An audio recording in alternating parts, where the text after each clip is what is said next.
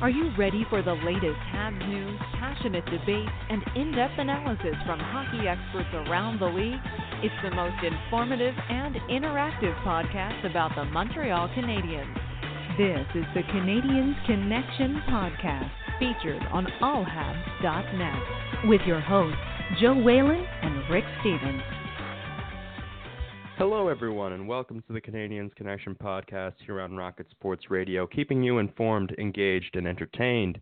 My name is Joseph Whalen, and I'll be your host for the next hour. This is episode 55 of the Canadiens Connection podcast, the Francis Bouillon edition, and I'm pleased to be joined in studio by my co-host, the Francis Bouillon to my Sergei Gonchar, Mr. Rick Stevens. How's it going, Rick? I'm doing real well. What a great day. What a great Saturday. You mentioned too Frankie Boo, and who's a member of the Canadiens development staff now. Yeah. And Sergei Gonchar, and I think of Brent Sopel. I think of Igor Ulanov, who's coaching in the KHL now, and all pretty good defensemen in their own kind of style. Certainly some defensemen that the Canadiens could use right now, as we're going to discuss it in just a few moments. But before we go anywhere with this podcast, we have an interesting premise for the question of the week, which is based around team slogans. And we posed the question. We asked you on the All Habs fan page, and we tweeted out from the @Habs Connection Twitter account, what should be the Canadiens slogan? What is the best slogan that describes the Canadiens this season? And we threw that out online, and we're going to get to some answers in a little bit. But we've kind of gone on a little bit of a hunt for the slogans from teams around the NHL. And just to give some examples, Rick, what are some of the ones that you've come up with? Well, we remember, and Canadiens fans will probably remember, during the Therrien era, there was the no excuses sign that was up in the Canadiens locker room, and that's a starting point. And some of the others that we've heard of. Or we've researched actually, and in Florida, it's one territory. That is their slogan. Buffalo is the golden season. Yeah. And you have a couple more from the Atlantic to add there. Well, I've gone with the two that are going to be most interesting, I guess, for the Canadiens, or at least for me, that I think. You have Toronto, who, if you remember a couple weeks ago, we talked about how they have this Toronto Raptors basketball from the finals last year that they're tossing around. And the message from Babcock in the initial video where he gave it to Austin Matthews was, "It's our time." It's not explicitly a slogan for the Leafs this year, but I think that's a key message that they have for this season, that they believe it's their time. And Ottawa, which is a really interesting one, is the kids are all right. And I mean, given the fact that that's really the only option that they have at the current moment is to go young, it's a pretty good message. I know that there's some Sens fans a little bit frustrated about Drake Batherson being, kind of put back and forth between Ottawa and Belleville, but regardless, they're a young team. It's an interesting message. It's a solid message to send to the fan base. Now, some of these and Columbus is out of the blue we rise, and Carolina, which they used last year, take warning. Yeah. These are developed by marketing people, and they hide themselves away in a room and they come up with these wonderful slogans. But we think that we're going to reach out to the fans, and that Canadiens fans, they know their team best. They can come up with a pretty good slogan. And we want your creativity here. We really want your creativity that describes where you think, well, you can take it two ways, where you think the Habs are now, or where do you think they're going for the rest of the season. The slogan has to apply for the season. So give us your best slogan, and you can do that. You can reach out to us on social media. Or remember, we're a live podcast every Saturday at 1. You can call us here at the studio if you want to make your case about the best slogan. And the number here is 213-943-3754, 213-943-3754. If you're listening to us on demand, which so many of you do, we want you to text us. And the text line's open, the Rocket Sports text line. It's open 24 hours a day, 7 days a week. And it's easy for you to remember. It's 5853-ROCKET, 5853-ROCKET. So hit us with your best Montreal Canadiens slogan. And I've already had a peek at Twitter and Facebook. We've got some gems that we're going to be getting to in the third segment. It's going to be a wild ride once we get there. So speaking of a wild ride, the last week for the Montreal Canadiens was filled with a high. If we just go back to last week against the St. Louis Blues, that's a season sweep of the St. Louis Blues, the defending Stanley Cup champion. You're not going to see them again all year, and the Canadiens just took 2 games from them. So that was a nice moment. Nick Suzuki scored his second career NHL goal. That was fun. But the following night was a little less fun against the Minnesota Wild. The Canadiens had a 3-2 lead in the third period, but they let it slip away as Brad Hunt scored a power play goal, 2 power play goals against in that game, which is going to be a theme of this episode. And then, of course, the game against the San Jose Sharks, where the Canadiens got off to that early lead thanks to Nick Cousins, his first as a Canadian. And then in the final minute of the first period, a power play goal, which absolutely deflated the Canadiens, took the wind out of their sails. They didn't recover in that game. They lose 4-2. So, a 1-2 week for the Canadiens. Only 3 games, fairly light schedule, but still not exactly where you would want it to be at this point, especially something that we're going to be talking about in the second segment, which is the penalty kill. So last Saturday, following the game, it was the Canadiens were feeling pretty good. They had won back-to-back games for the first time in the season, knocking off the St. Louis Blues the second time in a week, as you say, sweeping the season series. And some people were readjusting their expectations and thinking, well, geez, maybe this team is not only good enough for a wild card spot, maybe they're going to get a spot in the division, sew up one of those. And since then, it's gone completely the other way with 2 teams towards the bottom of the standings, 2 desperate teams. Yeah, Jason Zucker, calling out his Wild before the team. Logan Couture did the same thing to the Sharks, and those desperate teams handled Montreal pretty well. And as you said, the talk afterwards was about the Canadiens' penalty kill. Yeah, and I mean, it's going to be a point of interest for this entire season because we just experienced this last year. We know that special teams is so critically important to a team that wants to make the playoffs. And last year it was the other way around, where it was the power play. As I said, we're going to be discussing a little bit more in depth about the penalty kill coming up in the second segment. But certainly, especially when you go up against a team like the Toronto Maple Leafs tonight, who once you give them the opportunity to go up a man, they're going to make you pay for it. So certainly something to keep an eye on in tonight's game. So last night, and well, I mean, we have the Cole Caulfield update, the weekly Cole Caulfield update. It was a little bit of a rough one for Cole Caulfield and the Wisconsin Badgers last night, though. Well, we, talk about expectations, right? And Cole Caulfield, his first NCAA game, in his collegiate career against Boston College. That was a couple weeks ago. 2 goals right out of the gate. The next night against Merrimack, he had another 2 goals and added an assist. A week later against UMD, and UMD at that point was the number 3 ranked team. Another 2 goals for Cole Caulfield. So 6 goals in his first 3 games, and the predictions were ridiculous. Is he an 80 goal scorer? Is he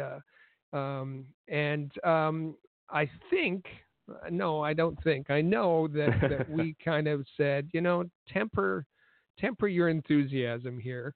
Curb your enthusiasm, the Larry David Show. Yeah, there you go. Because it's different. It's a step up from what he was playing a year ago, and there's some good teams, and he's playing on an offensive powerhouse, as it were. Yeah. He's with, as we've said, Alex Turcotte and Weisbach, the Sabres prospect. But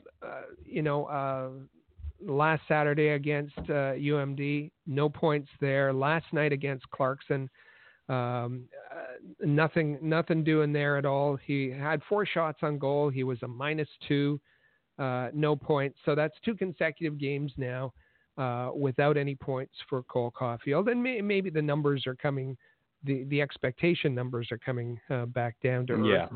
And that's a good thing. Because we've seen Jack Hughes, and Jack Hughes is certainly a fabulous player, and it took him a while to in his transition to the NHL to get his first goal. And I think I'm not putting Cole Caulfield in the Jack Hughes category. Jack Hughes certainly a superior player, but Caulfield is going to take this time and improve the sum of his game. And as his coach Tony Granato says, he's got some work to do. And I wouldn't get too concerned about his 2-game goalless drought, just as I wasn't getting, over the moon excited about his 3-game goal streak. Yeah, and I mean, you mentioned Jack Hughes. Another guy, Capo Caco, he's had a bit of a rough start as well. It's to be expected. These are young guys. And Cole Caulfield, I mean, no doubt, if you were going into this season after he started off in the first 3 games with 2 goals in each of them, if you were under the impression that he was going to do that the rest of the way, I'm sorry, that's the harsh reality of sports. Not every game is a walk in the park. So he's going to have some struggles, as everybody does. It goes up and down, and you can't get too high or too low. And I imagine that Cole Caulfield is well aware of that, but Habs fans might not be well aware of that at this point because they just see a guy who is a legitimate goal scorer, which is something we haven't had in a while. And I know that they were very excited about, so they just think every time he goes out there, it's an automatic. He's going to get a goal. That's not how snipers go. It goes hot, it goes cold, and you never really know when it's going to go that way, when they're going to break through and have those types of phenomenal performances, and when it's going to go the other way for them, and they might not have as much of an impact as you would like. But as you say, patience is the key here with a guy like Cole Caulfield. He's young. He still needs to round out his game, and I expect that that's going to be what happens while he's playing with the Wisconsin Badgers. And Caulfield will be back in action tonight again against Clarkson, then a couple of games next week against Penn State. So we'll keep you updated on all of that. Yeah.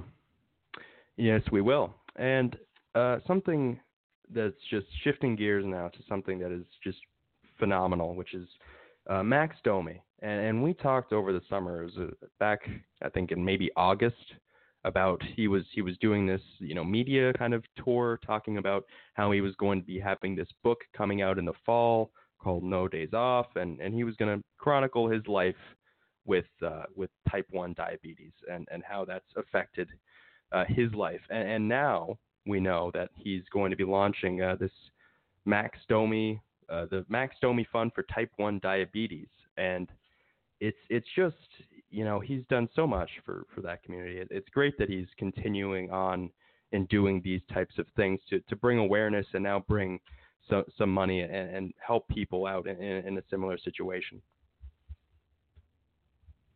It's it's something that he speaks very passionately about. If you heard him, and the moment where he had a chance to meet one of his idols, Bobby Clark, and with Bobby Clark having the same condition, and it was kind of at that moment that Max Domi said, well, why not me? If he can do it, then I can do it. And he says that it's, dealing with his diabetes is made him a stronger person. His message when he speaks publicly, and apparently even in his book, is a very positive one and a very inspirational one for young people. And so this launch of his fundraising effort is certainly something that he's going to be talking about through the year, and he spends so much time with young people who are interested in how he has adapted, and the other part of it is that he's going to be, there's going to be upcoming events. There's going to be a book signing. He's signed 100 sticks, and those are going to the fundraising effort. So he's doing all kinds of things to help him promote this fundraising campaign. It's truly fantastic. He's such a great advocate and truly an inspiration. This is some great work that he is doing to bring awareness with both of the book and now this fundraising initiative. So just great stuff from Max Domi off the ice. If I can just add on to that, there's another great campaign, and that is the Movember campaign that is about to kick off here in a few days. It's an important one for men's health. It's an important one for both physical and mental health. And it's one that the Rocket Sports team has participated in for the last 6 years. We participate in either there's a move challenge. There's obviously the one that's well known as the facial hair challenge. But all of our team, regardless of gender, tries to joins and tries to do their part to raise money for this important cause. And we've been pretty successful in the past, and we just wanted to extend it. And you're going to be hearing more from us about it through the month of November. But if you want to either be part of our Movember team to raise funds, we'll take you as a member. We'll take your donations. We want you to participate in however you feel comfortable. And contact us on social media, and we'll get you signed up to be a part of this Movember effort. Yeah, certainly a worthy cause. And yes, as you said, we will be talking about that as the month of November goes on. Not there yet, but another week we'll definitely start talking about this. So we already had the Cole Caulfield update, but there was an interesting development for the Laval Rocket last night. They did play in Hartford. They lost in overtime 2-1, but there was a familiar face on the blue line, and it was great to see him back. His face, which took a beating last year, it was great to see his face back on the blue line. It was, and of course we're talking about Noah Juulsen. And he's been called a ghost. He's been called a man of mystery. No one was quite sure what was going on. Apparently, he's been cleared for 10 days or so, and why. And there was some question about why he was not in the lineup. But last night he was there, as you said, against Hartford on the second pair, paired with Otto Leskinen. And we see after the game, he spoke to Anthony Marcotte and said that he was pleased with his return. He didn't, he didn't overdo it. He didn't go crazy. and of course he said, he certainly would have preferred a win in his return, a 2-1 overtime loss in Hartford. But it was very good to see him back on the ice. Yeah, and I mean, certainly, when you look at that right side of the defense, Montreal Canadiens, maybe not the weak point, but it would be certainly a really nice get to if you could get Noah Juulsen back to where he was last year. That might take some time because I would have to imagine there's probably a level of just kind of maybe not timidness, but like just kind of a little bit of apprehension about what happened last year. That can't be an easy thing to overcome, that sort of mental hurdle to get back on the ice after you take 2 pucks to the face in the same game. That is, but regardless, it was great to see him back last night. And as time goes on, I'm sure he will be more and more comfortable and maybe solidify the Canadiens' blue line, which does need some help, more specifically on the left side, which is what we're going to talk about now, because a former Montreal Canadien, Stéphane Richer, great goal scorer, he was talking about the Montreal Canadiens' left side of the defense, saying that the Canadiens urgently need a top-pairing left-hand defenseman. And last week we talked about how they had been linked to, a defenseman on the Pittsburgh Penguins, Juuso Riikola, and then maybe Marc-Edouard Vlasic. It's been thrown out there that the Canadiens are looking, by Elliot Friedman, by everyone under the sun, that the Canadiens are looking for a left-handed defenseman to play top minutes. But now you have a former Canadian in Stéphane Richer saying that they need to go out and do this. It seems as though this is what everybody's saying about the Canadiens as of late. Well, Stéphane Richer, never really known for his defensive play, a sniper to be sure. Yeah. And check me on this. Is he still I guess he would be the last 50 goal scorer. I would Canadians think so. Had. Yeah. If memory serves right. And a few weeks ago we talked about the Canadiens alumni complaining that they aren't integrated enough because they feel that Bergevin's trying to stifle their voices. Well, Stéphane Richer didn't feel all that stifled and came out quite directly. He said, first he said the Canadiens have to avoid injuries, and that injuries could upend the season, and if they go through injury free, they could make some noise as the season goes on. But then, as you said, and he used the word urgently, they have an urgent need for a left-handed top pairing defenseman, and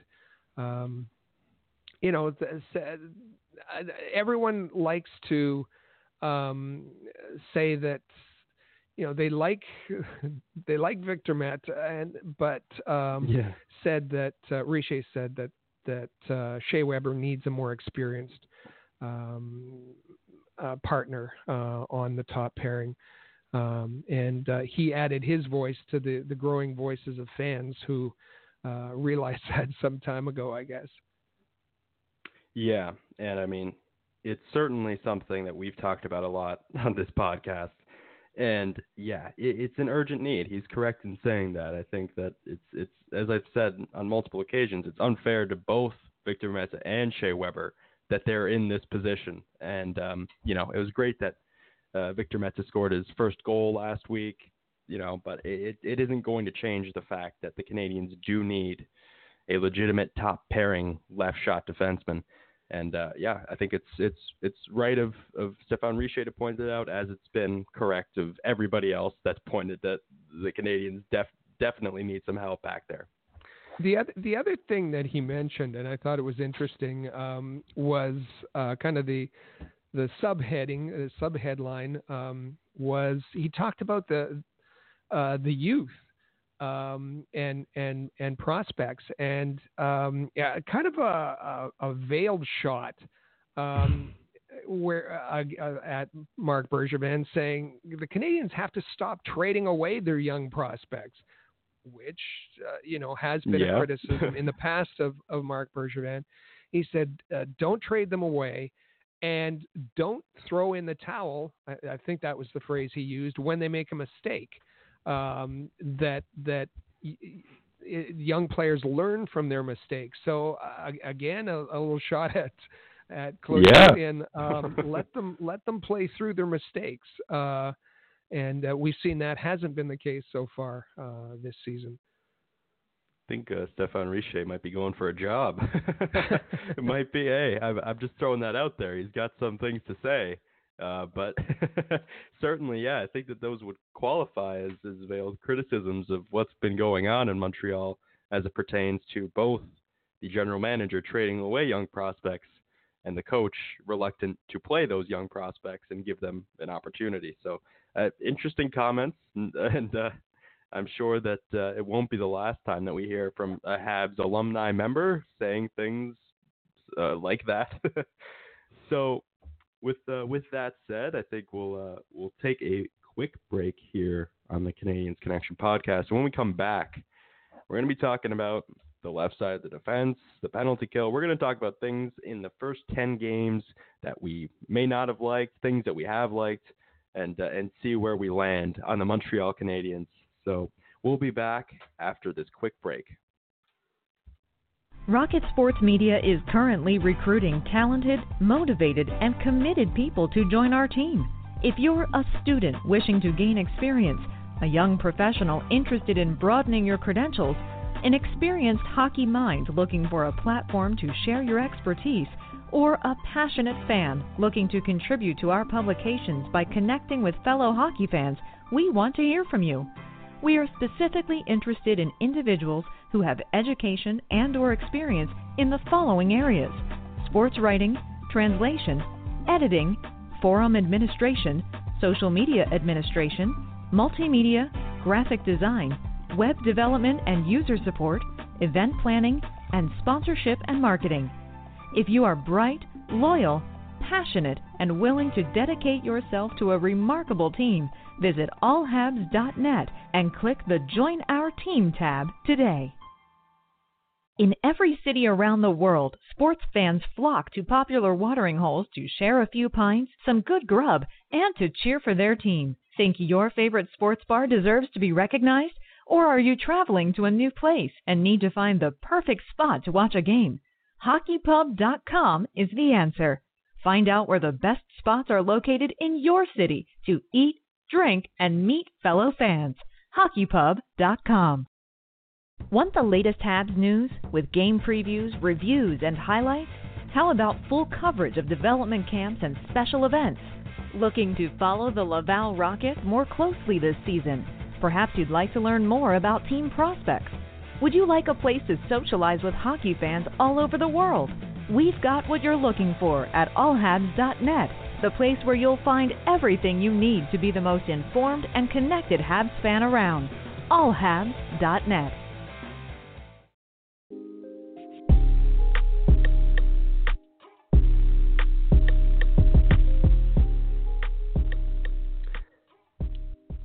And we're back here on the Canadiens Connection podcast.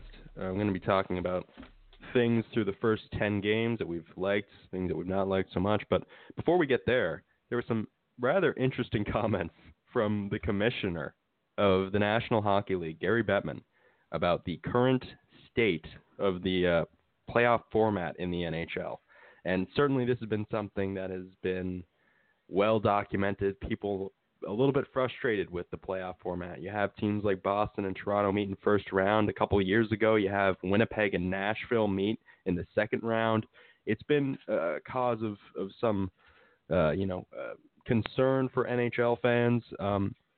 And he had a rather interesting and pointed jab. He said, "We like current playoff format. It works. I guess if you're not a Leafs fan, I guess it doesn't work then." But he seems to be rather content with the lay of the land of the NHL. Well, we remember last year, certainly with respect to the Canadiens and the way the season finished up, there was a lot of grumbling about the playoff format. But the Leafs in Montreal tonight game. We'll preview a little bit in the third segment.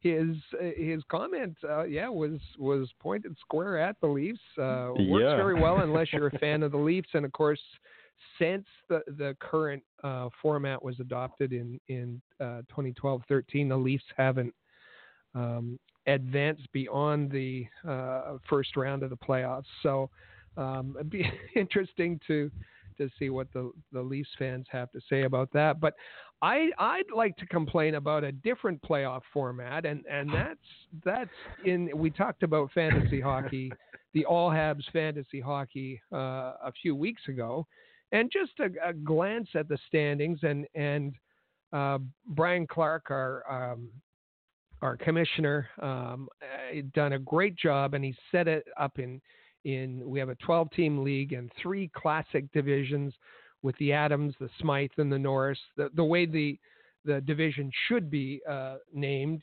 and I'm part of the Norris, and we remember the Norris division for the intense rivalries between the Blackhawks and the Red Wings. You're in the Adams, right? Yeah. The Farnham Flyers are in the Adams, which the Canadians, of course, were part of. But looking at the standings, and you have my squad with a .596 winning percentage, and I'm listed 4th in the league. And just above me, we have the Farnham Flyers, who we all know who manages the Farnham Flyers, with a .519 winning percentage. Then in my mathematical books, that's less than the .596. But you're in 3rd place. You're above me in the standings because being a first place in the Adams division. So I'd like to register a public complaint about that. Yeah, that doesn't seem right. Even as I sit now in 3rd place as a division leader, I've never been a fan of that. I know that the NBA had that, and I think the NHL even had that, where it was if you're a division leader, you were the high seed, even though you might not have been actually, an actually better team than somebody else. But yeah, I'm not a big fan of the division leader getting the higher standing, even though they might not be a better team. I have to say I don't like that. But I will say that I had a claim put in. So last year, as I discussed, I had a really good goaltending at Carey Price, Connor Hellebuck, and Matt Murray. And I saw that Connor Hellebuck was on the waiver wire. Let's remind listeners that you were the league champion last year. League champ. Yeah, league champ, defending champion. And I saw that Connor Hellebuck was available. I was like, oh, okay, here we go. I'm going to get this guy back. It's going to be like last year. I'm going to destroy everybody in the goaltending statistics. And I get an email the next day saying, I assume from the commish, saying that there was a claim that was put in that was prioritized ahead of mine, something to that effect. And who do I find out that is today as we're preparing for this podcast, but Rick Stevens. Yes. Destroying my chances of my repeat by taking a goaltender that I desperately needed. Well, I'm following your Farnham Flyers formula for success, drafting Kyle Connor and picking up Hellebuck off the waiver wire, which is what you did last year. So I'm just kind of following along on that. That was my key to victory, I think, picking up sailing to victory. Yes. Yeah. But we're all looking the entire All Habs. Oh, I think we might have lost Rick momentarily, but as he was mentioning, I mean, with the All Habs Fantasy Sports League for hockey, as I mentioned, I am the defending champion, going for a repeat this year, and we are having a great time. As he mentioned, our commissioner Brian doing a phenomenal job as always, and we look forward to heading down the playoff road and seeing who is sitting pretty. And I imagine that I'm going to be back in the picture because, as I mentioned, I am the defending champion, and I will continue to mention that for as long as it is accurate information. So, as we said, here in this second segment, we are going to talk about the Canadians, things that we haven't liked so much, things that we have liked, and once we get Rick back with us, we're going to dive in with that. And certainly keep in mind as we go on in this show, we have the question of the week that we tossed out there earlier today, which is, what is the slogan that best describes the Montreal Canadiens this season? And Rick mentioned that, you go back to a few years ago, it was Michel Therrien, no excuses. And certainly with the type of examples that we have, you have Carolina with Take Warning. You have all of these, the kids are all right with the Ottawa Senators. And, just countless examples of these team slogans that we're going to be getting into in just a couple of moments. And I believe we have Rick Stevens back with us here. So, Rick, sorry, we were just discussing. Yeah, sorry. It seems that I dropped out there. But yes, we were discussing the question of the week, and you do have some more examples of these team slogans.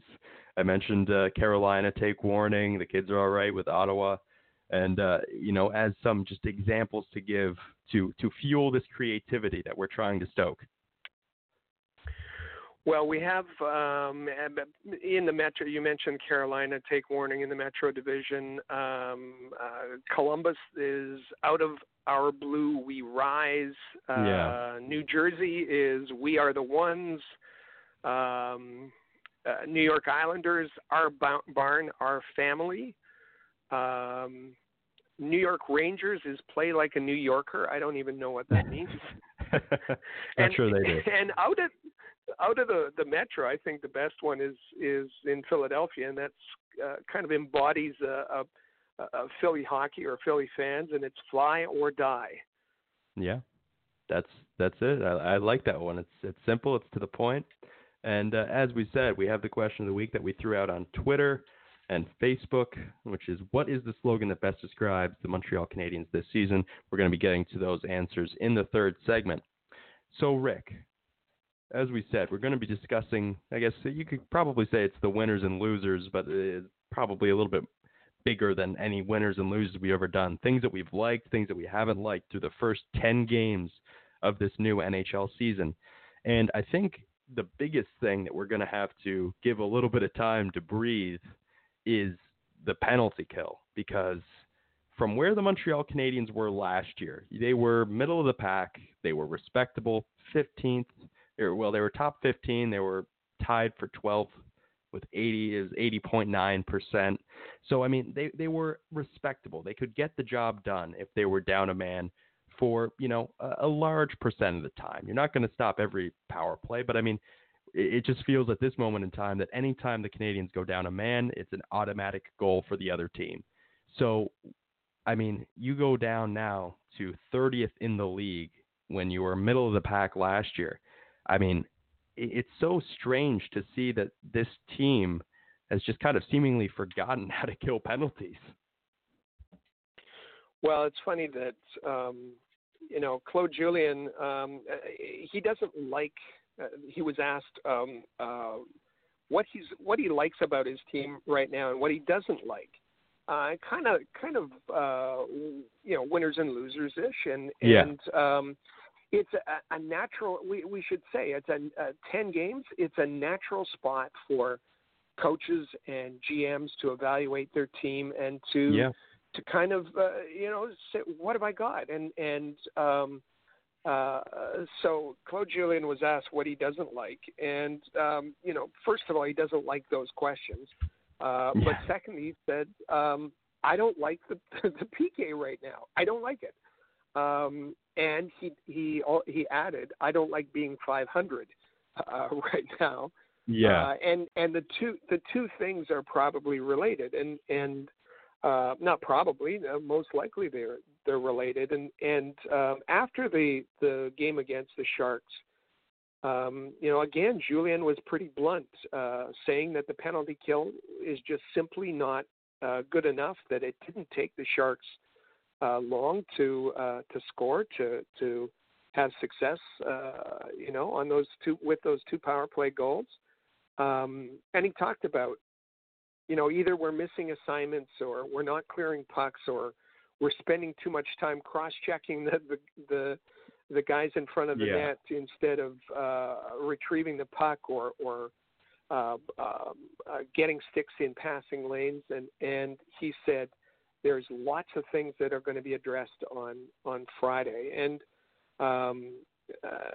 he said that I think it's time that there's certain things that have to be clearly defined, and I'm going to make that happen. He was as snarly as I've heard him this season in the post game scrum after Thursday's game, and they had tried different things in Wednesday's practice. You didn't see Phillip Danault on the penalty kill.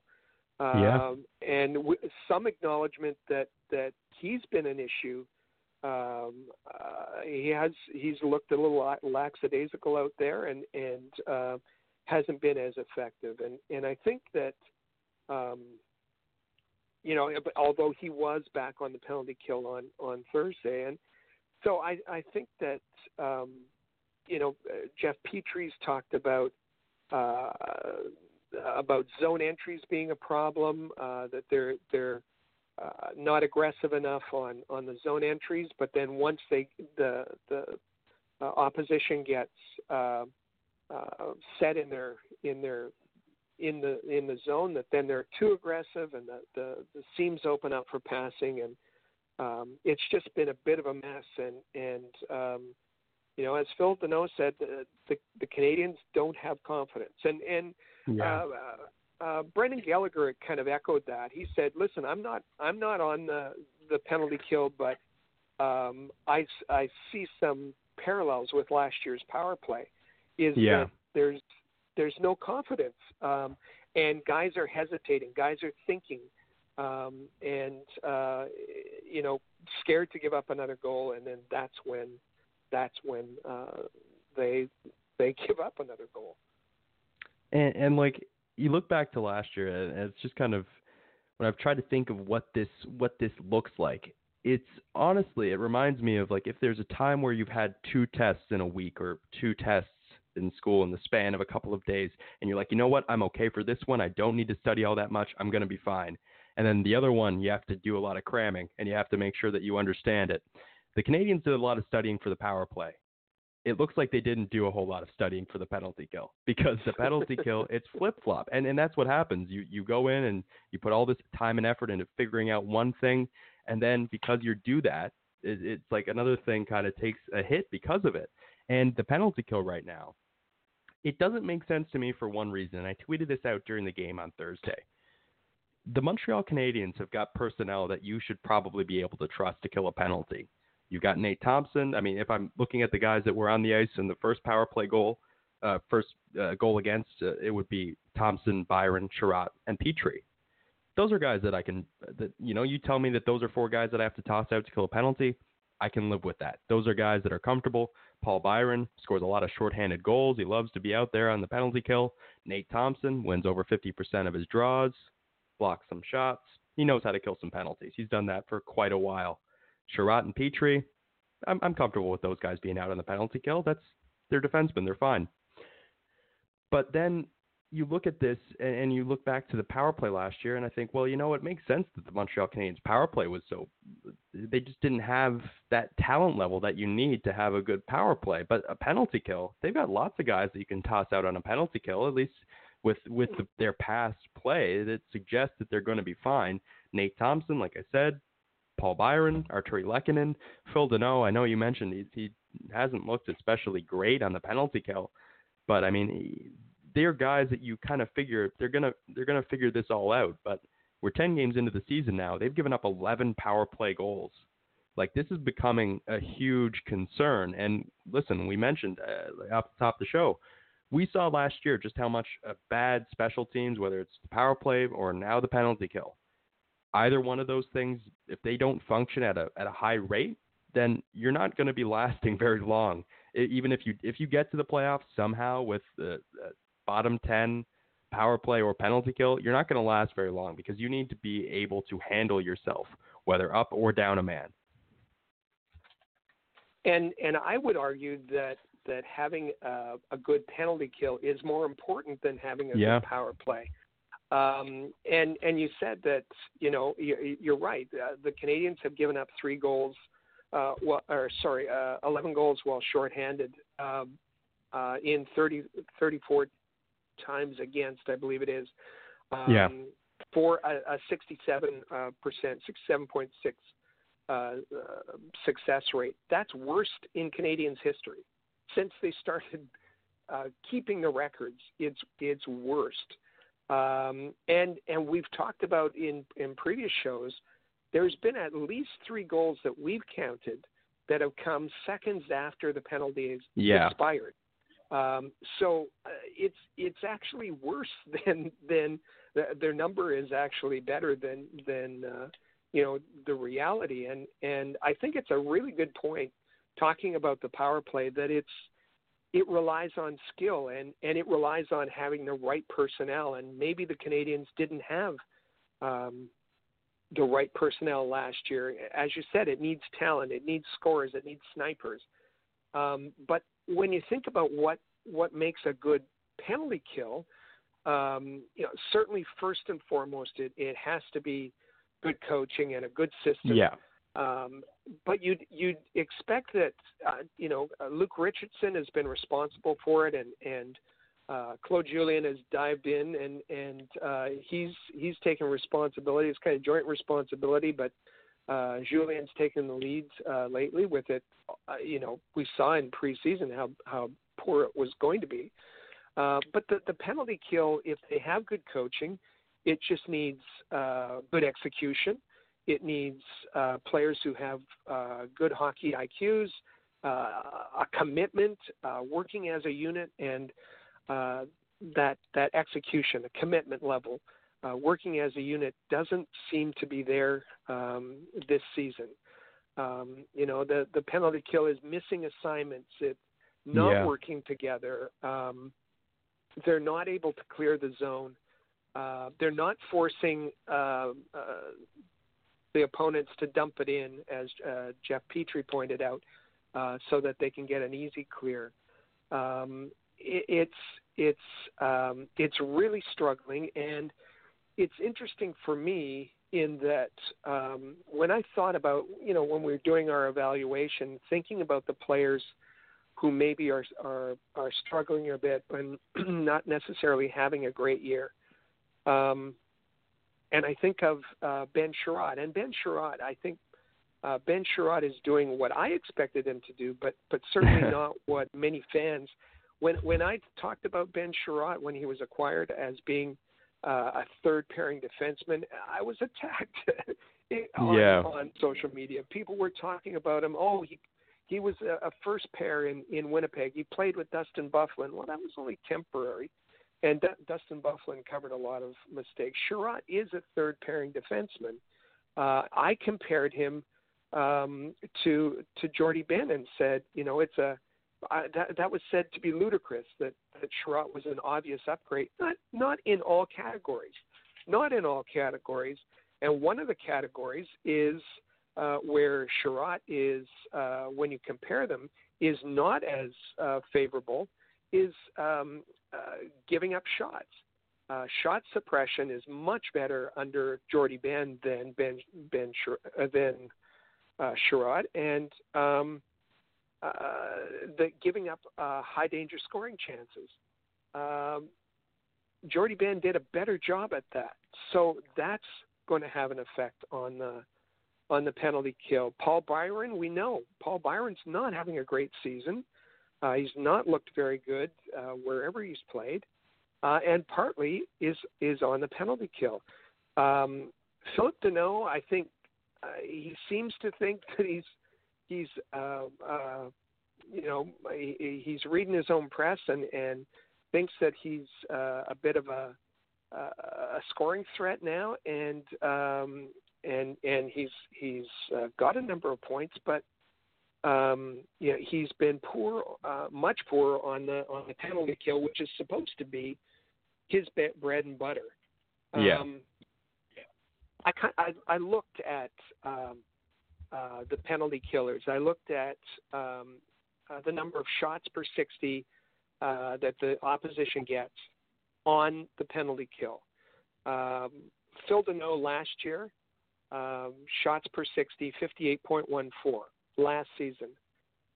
This season, that number's jumped up by 20. It's close to 76 shots per 60. Paul Byron, same thing. Last year, 51 shots per 60. It's jumped up to 72. You compare Jordy Ben, shots per 60 last year was around 50. That's jumped up 25 under Ben Sherratt to 75. And you say, well, maybe it's the other guys. You look at Arturi Lehkonen, his shots per 60, because the the penalty kill has been bad. His shots per 60 have gone up a little bit, 8, I think it is. Shea Weber has gone up a small amount as well. It's those three guys that are performing much worse this season than they did or their counterparts did last year. Ben Sherratt, Paul Byron, and Phillip Danault. And the other thing that I looked at was high danger goals against on the penalty kill, and Phillip Danault's numbers have doubled.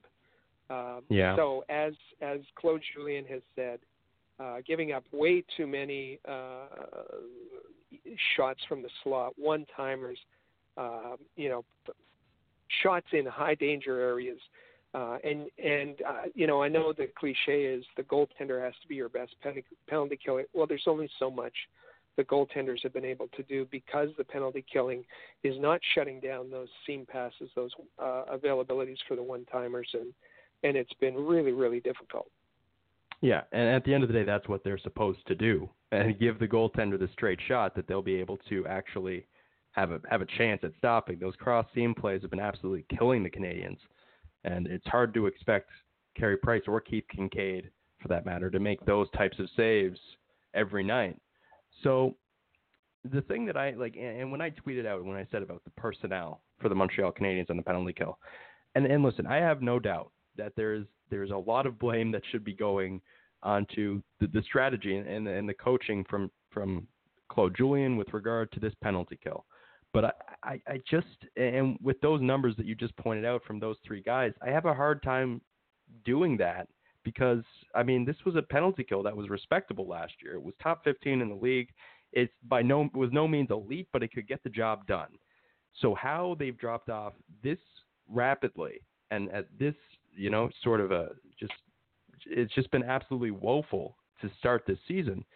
I can't quite do that because you look at those three guys that you just mentioned and you see that, well, I mean, at a certain point, like the power play was last year, it's got to be about execution. And listen, I'm not absolving Claude Julien of blame. I'm not saying that he hasn't had a hand in this, or Luke Richardson, or whoever you want to say.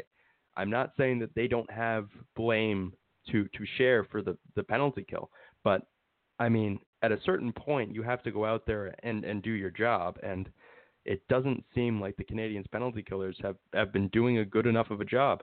And, I mean, those three guys that you mentioned, I think that those are the guys that this should be, you should look at it and say, well, these guys need to do more, because I think that Nate Thompson's been fine. You said that Arturi Lehkonen and Shea Weber have taken a little bit of a jump, a little bit of a hit in terms of that particular statistic, and that makes sense because the overall penalty kill hasn't been good.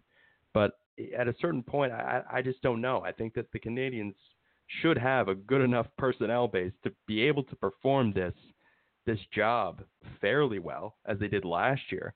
It just, I don't know. It's hard for me to fathom how this thing has gone off the rails so quickly when it wasn't even that bad last year.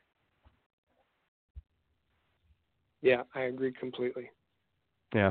Well, with that said, I guess we'll move on to some of the lighter things, some of the things that we have liked. And I have to say, and on this podcast, I'm not the numbers guy by any means, but I've tried to go with the eye test plus the advanced stats and look at Jeff Petrie, who I've really liked this year. And I know he was a -2 against the Sharks, but I mean, they gave up 4 goals. Someone's going to take a hit there. But you look at the Corsi for percentage that he has. He has 57.3%. I believe that ranks top 5 on the Canadians, and then his relative Corsi for percentage is 7.4, which is like the on-off. So when he's on the ice, the Montreal Canadiens are a better possession team than when he's off the ice, which makes sense because he's been a very good defenseman up to this point. So he's somebody that I've really liked. And then in addition to that, I really like Nick Cousins, I've got to say. And I mean, I wasn't overly fond of the Canadians signing Nick Cousins, as I've said. I thought that just took a spot away from Ryan Poehling, but he has been really good, at least as far as I can see with the eye test. Or at least pretty good. I won't say he's been really good, but 3 points in 4 games played. I wasn't expecting him to produce really any level of offense. So this has been a really nice surprise. Well, I'm gonna. Nick Cousins is providing some of that grit. He's a miserable player to play against. He gets under players' skin, and yeah, he's filling in a bit of the Andrew Shaw, the missing Andrew Shaw kind of game. But I mentioned to you before the show that so far. He's winning quote of the year. Yeah. Because it was after the game, after the Sharks game, when a reporter, I'll leave that reporter nameless. Went to Nick Cousins and said, "Now, Nick, after he had a great game, he said, Nick, what can be done to fix the penalty kill?" And Cousins said, "I'm not on the PK. That's a question for someone else." And I thought it was just beautiful. Just, that's a silly question. At least it's a silly one for me. And, talk about the rest of my game kind of thing. But, as far as I agree with you about Jeff Petrie, the only thing I would say, and this isn't a criticism about Jeff Petrie, it's to the narrative that I see on social media, and that is, okay, let's make Jeff Petrie the number 1 defenseman. I know people have short memories, but when Shea Weber was out for the first couple of months last year, Canadiens fans were not very happy with Jeff Petrie. As the number 1 defenseman. He was logging lots of minutes, but he looked out of place in that role. And Habs fans were praying for Shea Weber to come back. And Weber, played well when he did come back. So I think that Shea Weber takes – and Shea Weber had an equal partner, everything would be fine on the first pairing. It would be, yeah. And given that Shea Weber takes those hard minutes, those minutes against, those physical minutes, it allows Jeff Petrie to play his game, which he's been very effective at, and certainly give him extra minutes. Nothing wrong with that, but let's not term it as Kulak and Petrie being the number 1 crew. I will just say that and it's a lot of this. I mean, the narratives on social media get to be so silly. I made Arturi Lehkonen last year my winner of the week, and we talked about him having such a complete game. He's top 5 in most hits. He's top 5 in penalties drawn. He's top 5 in high danger scoring chances created. Top 5 in points. But the one I'll add to that, and I looked at primary points, which I think is important. That's a first assist or a goal. And you look at these points 5-on-5, and you have Brendan Gallagher. No surprise there, Brendan Gallagher in the lead. Who's number 2 in the most primary points 5-on-5 this season? And it's Arturi Lehkonen with 4 primary points. There's lots of talk about Drouin, and Jonathan Drouin has just 2 primary points. So I know that Lehkonen is criticized for his offense, but we talked about game-winning goals, that's where he contributes, but he's also contributing offense where it counts, and that's in the primary points. And I think it's just a lack of knowledge out there, or one of those myths that just keeps getting perpetuated. But Artturi Lehkonen for me has been very impressive in these first 10 games overall. And you mentioned Nick Cousins taking up some of the Andrew Shaw role, and that he's not a fun guy to play against. Another guy who's contributing to that, Joel Armia, with 5 goals. So we talked about who was going to step up and provide the production that Andrew Shaw did last year. Armia's taken the goal-scoring responsibilities all on his back because he's got 5.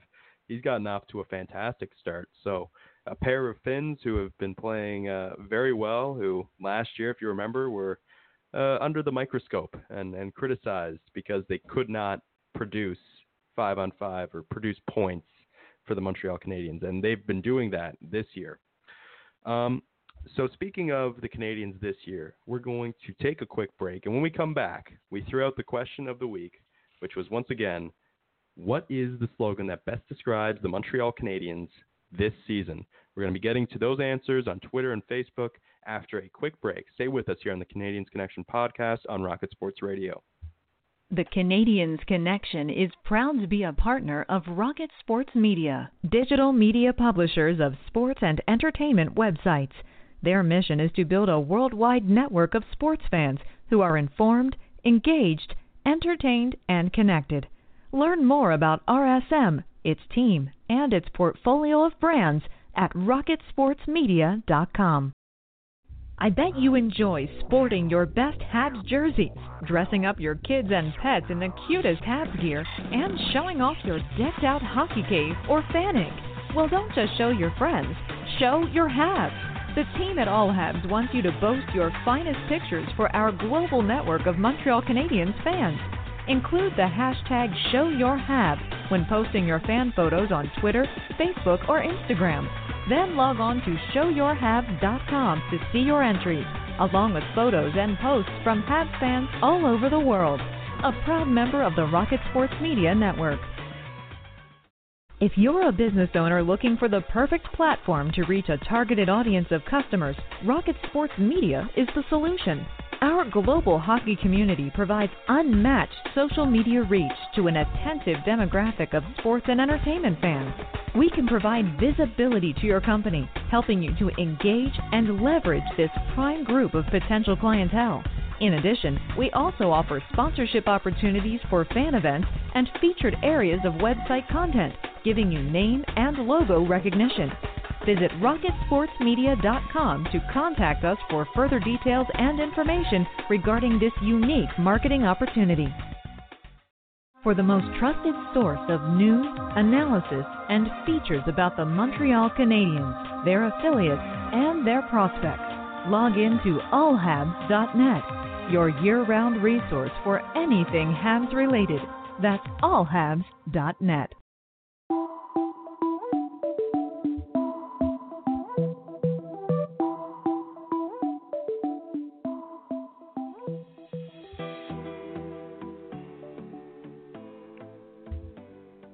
And we're back here on the Canadiens Connection podcast, and we have the question of the week here in the third segment, and it's going to be a fun one because we've tossed it out on social media.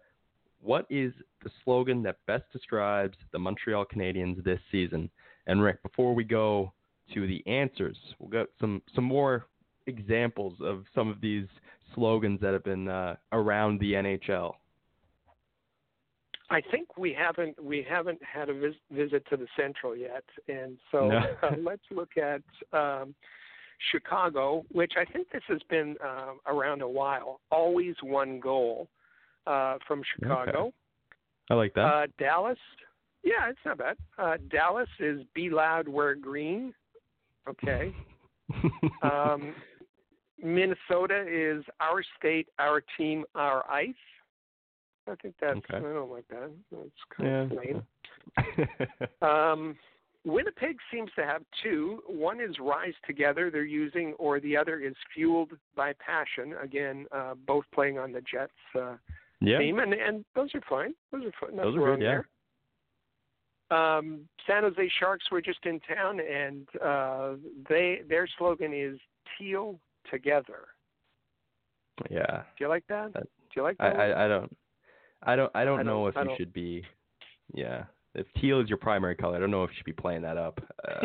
No, not at all. I think you should just leave that to its own. Yeah. Our listeners and our followers have got to do better than that, don't you think? Yeah, I think so. And this is given some opportunity for creativity, and I think that always creates the best answers for this. So we'll start off with Twitter. I think that's the best place to get this started, because Twitter's always a weird spot for this kind of thing. We have our own Blaine Potvin of the Habs Unfiltered podcast, which is Play for Pride, which that one that one stings a little bit. You have Koichi saying In Between, which, I mean, I mentioned the Ottawa Senators with the kids are all right. It seems like the Canadians are kind of in that middle ground where you don't really want to be. You have Mike, who says no defense. I think that seems accurate. You have Dan, who says not good enough. That's also accurate information. You have Mo, who says what you see is what you get. Yep. And then Andy, I think. Andy hits the nail on the head here. And we talked about the demographics, the article from The Athletic that looked at across the NHL, the Canadians were the second shortest team. Really, they were tied for the shortest with Nashville. But regardless, they were not a very tall team. And Andy says maximum height 5'11", others not admitted. All right. I mean, I think the best jokes are always based in truth. And even though there are Yoel Armia and Jesperi Kotkaniemi and Shea Weber, yeah, by and large, 5'11" is the cutoff point. What about Facebook?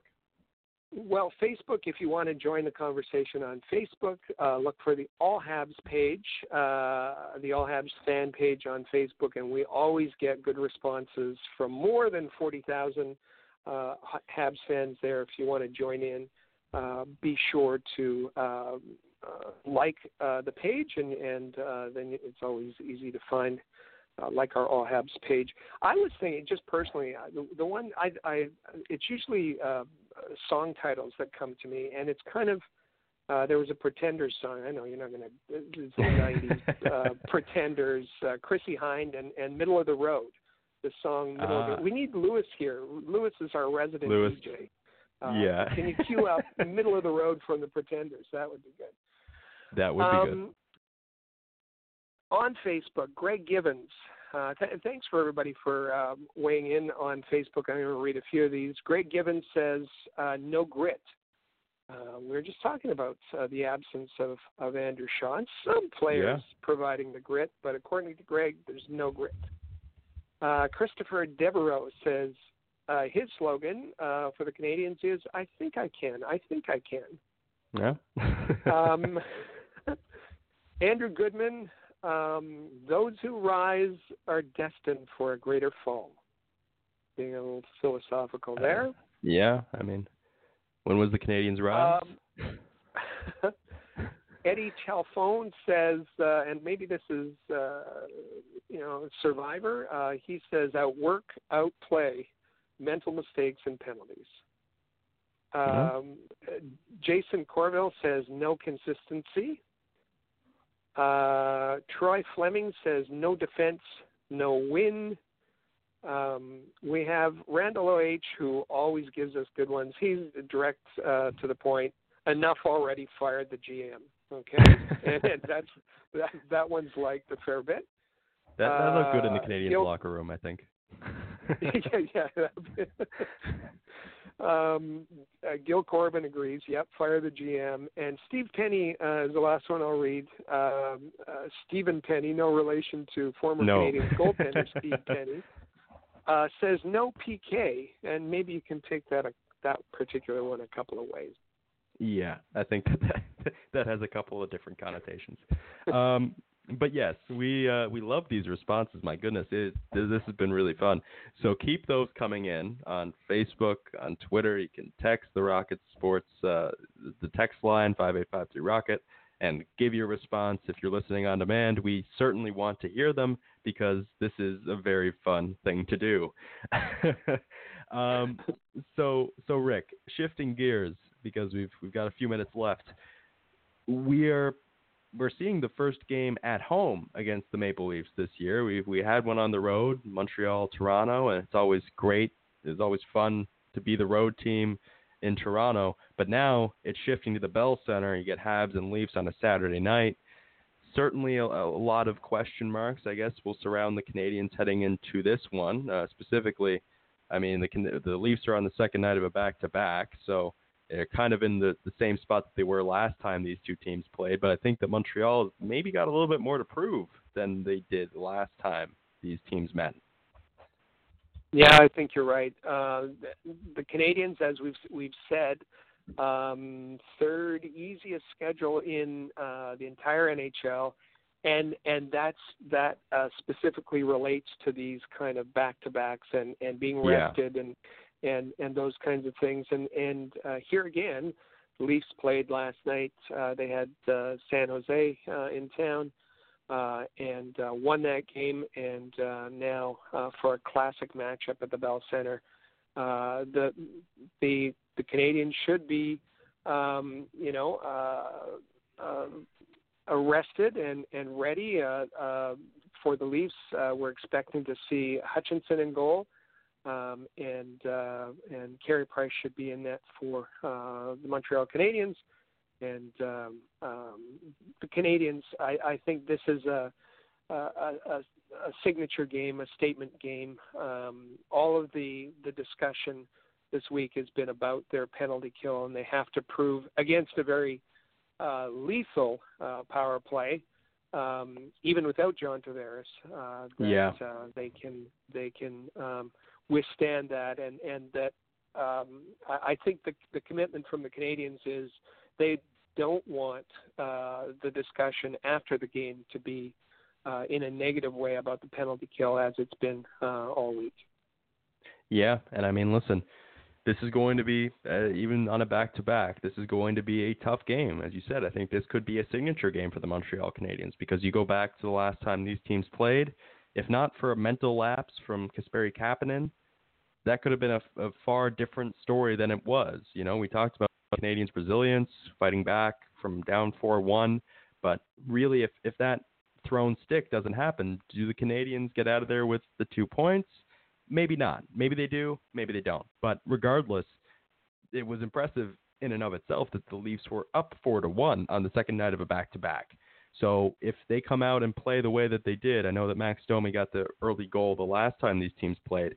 But, I mean, if the Leafs jump out to an early lead, I mean, the Habs might have to battle not only the Toronto Maple Leafs, but their crowd might get a little bit restless given the fact that we just saw the performance that we did against San Jose. They might be fighting an uphill battle in more ways than one. So it'll be interesting to watch tonight, specifically the penalty kill, as you pointed out, because the Leafs, they can score on the power play with the best of them. So it'll be a fun game Saturday night. Doesn't get much better than that. And I know it's early, but it is the 10-game mark, and that's why we did our little evaluation. And the Canadiens and the Leafs are only 4 points apart, but the Canadiens are 20th in the standings, the Leafs 7th, and a lot of teams in between. And it's going to be one of those games where it may be a defining game for at least part of the season. So be sure to follow us on social media. We'll be covering it. Also, you want to be following Flyers Rule. That's Amy Johnson, Chris G., the AHL report team, as the Laval Rocket are in Providence tonight. So lots of action tonight for you to follow. Certainly follow along with all of our coverage, read the game preview for tonight's game against the Toronto Maple Leafs, follow the AHL report, all of that stuff, because, you know, they provide such great coverage, Chris and Amy with the AHL report. And so we'll take off for another week here on the Canadians Connection podcast. But certainly you can follow Habs Connection on Twitter, Facebook, and Instagram. And then you can listen on demand to this podcast and the 3 other lovely podcasts with the Rocket Sports Media, Rocket Sports Radio, being Habs Unfiltered, Have a Listen, and From the Press Box. You can find those on all your favorite podcast platforms, Overcast, Stitcher, TuneIn, Spotify, Google Play. So with all that said, you hit that subscribe button. You get all 4 of them. We're going to take off for another week here on the Canadians Connection podcast. We'll be back with you next week discussing all things Montreal Canadiens. Thank you for tuning in to the Canadians Connection podcast on Rocket Sports Radio. For the latest news on the Montreal Canadiens, follow us on Twitter @HabsConnection and visit allhabs.net.